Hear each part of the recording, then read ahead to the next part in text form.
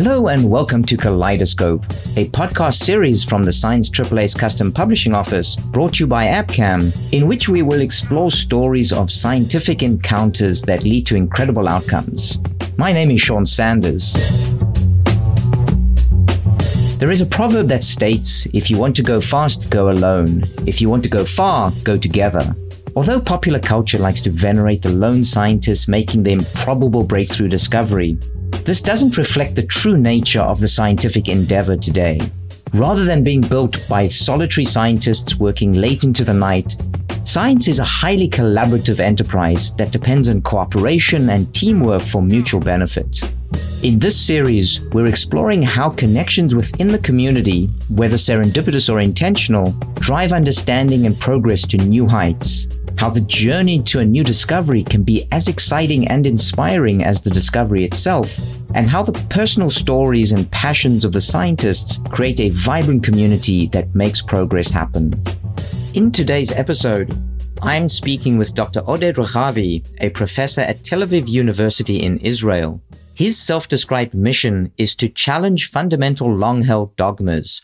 So I'm going to be asking him about how his approach to working with others in his lab and to his research allows him to do things differently. I'm sure this is going to be an interesting conversation. Oded, a very warm welcome to you. Thank you very much. It's a pleasure to talk with you. The first question I wanted to ask is, I understand that there's a fascinating story about a collaboration that started in a rather unusual way. So I'd love if you could tell me a little bit about it. Sure. So normally in my lab, we work on epigenetic inheritance and these type of things. We are molecular biologists, but we ended up working on something very, very different. And the way that it happened is kind of revealing about how unusual collaborations form. So what happened is that when I just joined the university, that was 10 years ago, as a PI, there was a retreat for new faculty. And when it came to go to dinner, I happened to sit on a bus next to a researcher who was a biblical scholar. His name is Noah Mizrahi. We didn't know each other before. And we started talking about what each of us does. And I told him a little bit about worms because we work with C. elegans nematode. And he told me about the Dead Sea Scrolls, which is the subject that he studied. These ancient scrolls that were found in the desert in Israel. And then he said, there were also worms in the scrolls, digging holes. And even some researchers, he looked at that and they looked at the patterns of the holes to try to understand better the history of the scrolls. And we started thinking, what can we do together? Just because we enjoyed talking with one another. We kind of, very freely discussed idea, and we thought maybe we can use molecular biology techniques to study the Dead Sea Scrolls. And we understood that because the scrolls were written on parchment that are made from animal skins, perhaps we can extract the ancient DNA of the animals from which the scrolls were made, sequence them, and try to use this information to piece together different scroll fragments. And we ended up doing that very successfully. It was a very challenging project that took more than 7 years, but it's by far the best and most fun collaboration I've ever had. Just collaborating with someone who's so different from a totally different world. So what do you think it was about your conversation with Dr. Mizrahi that sort of moved you to work with him? I think it's just when you talk with him, you see immediately that there's a fascinating person there that you want to work with. And you are exposed to a world of knowledge that is very stimulating to hear something that's just totally different. And then if there's goodwill on both sides and you just find an excuse to work together, there wasn't really a need for that, but that was the entire fun part of it. Now, you also have a background in art, and I'm wondering if that in some way colors the way you do your science, think about your science, and even think about your collaborations. It might be related. The way I see art is you try to find new connections and say something new about the world. And if you collaborate with someone, the more different they are than you, then the higher the chances that you'll actually do something new. You'll bring a new perspective. And it's about creating something that is stimulating and challenging. And in some cases, even the motivation is just to do something inspiring. And for example, in the Dead Sea Scrolls, that wasn't useful for humanity. It wasn't curing any disease, which what we are expected to do as a biologist, but it was just inspiring and fun. Your work with the Dead Sea Scrolls brings to mind for me the importance of science community, of scientists all over the world coming together to talk about their work, even though they are in very different areas. So what role do you feel that communicating your science, being able to talk to people across disciplines, is important in building this active and robust science community? So we have so many language barriers, so many technical terms. For a biologist and a biblical scholar to understand each other, it's not simple. And, over the course of these 7 years, we learned a lot of vocabulary. Noam is such an excellent communicator, so that was crucial for that. And also, sometimes some people might consider that boring, but the way he tells it is so fascinating that you immediately want to work with him. So I think that it is very, very important. If you can't communicate your science in a simple way, clear way, then you'll be stuck just with working with people that do very similar things to what you do. Now, what role do you think this broader scientific community plays in fostering collaborations and academic partnerships? Does it bring people together? And is that your experience that by being part of this community, you've developed strong collaborations? Yes, I think we have so many communities, sub-communities, communities that overlap with each other and that are totally separate. So, for example, I work primarily with this model organism, C. elegans, the nematode. And there, the worm community is famous for being very, very supportive and helpful. And being part of the worm community is just wonderful. So, for example, in our community, all the reagents are shared freely. Everything is open. It's very, very easy to approach the most important people in the worm community. Some of them could be, Nobel laureates and so on. They will still answer your email. Being part of the worm community is amazing. We also have our meetings, our biannual worm meetings, and that's wonderful. And we all appreciate it greatly. Do you think that there's a role for social media in better supporting science and building community and collaboration? I do. I mean, social networks are complex. There are good sides and there are bad sides. I think that the good outweighs the bad. There's obviously a great need.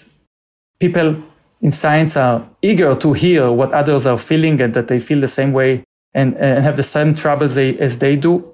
And it also helps illuminate different aspects of the day-to-day of scientists that you otherwise, you could feel very isolated.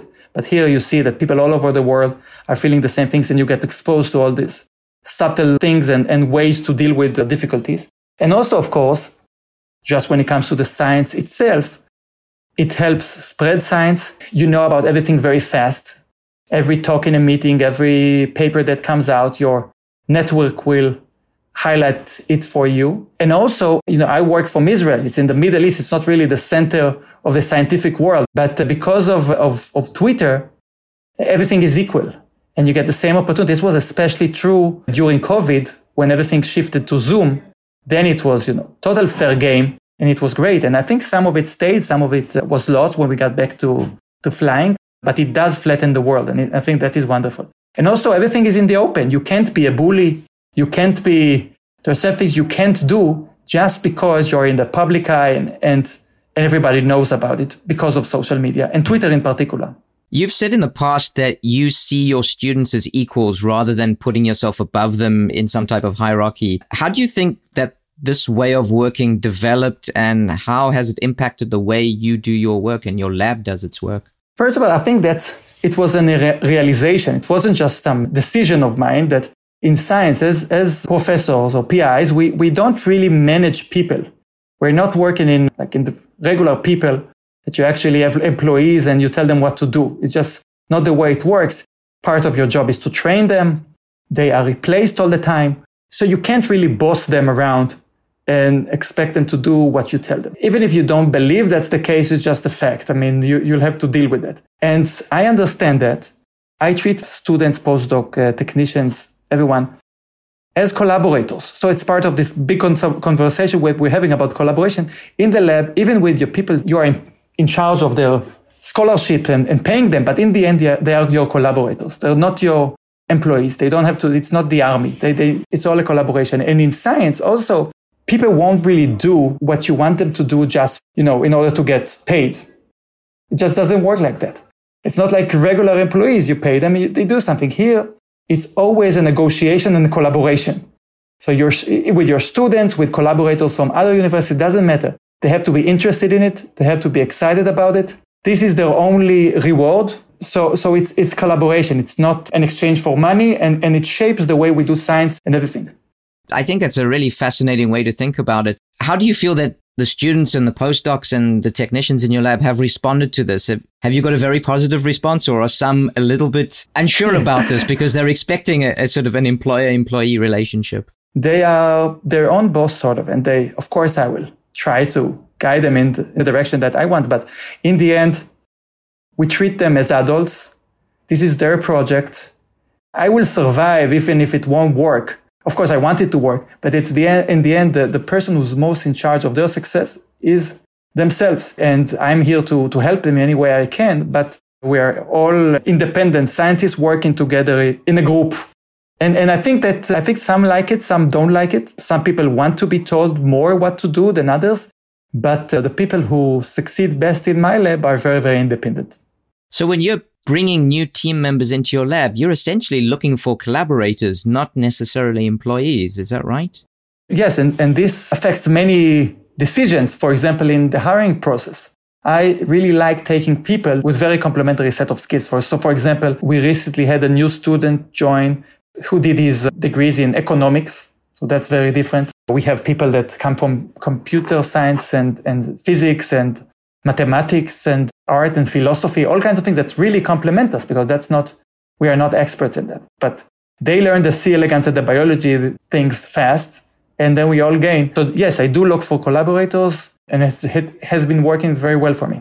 Are there particular traits that you look for? I'm guessing you want people who are independent. You want people who are going to maybe bring different skills to your group. I want all of that. I want independence. I want different skills. I want them to be smart and preferentially also hardworking and enthusiastic. But I also want them to be nice and that I can work with them and enjoy working with them. At the end, we want to have fun. If we can't get along, perhaps because we're just not great fit together, then it would hurt the work. Every new person that joins the lab, meet everybody, all the students, everyone else, and they vote and they tell me their feedback. And it's very important. And you can never get it to be perfect. There will be conflicts, but we try as much as we can. And it's a big, big challenge, but we try. I was talking with an assistant professor who's based in New York, and she was saying that entering into collaborations is very much like a relationship. You're almost dating at first and you're trying to figure each other out. So I don't know if that resonates with you at all. It's true. It's a relationship. It evolves. It's long. So you have to work with someone for years typically. So it is a little bit like marriage in the sense that you're also getting a divorce is a big deal. It's not easy to break a collaboration. I never fire anyone, for example. Firing is extremely difficult in academia, and also you want to avoid it. It's like a marriage, it's not like dating. It's much more serious than that. Well, this has been great, Oded. Thank you so much. It's been really wonderful talking with you. Thank you very much. Our thanks to Abcam for supporting this podcast.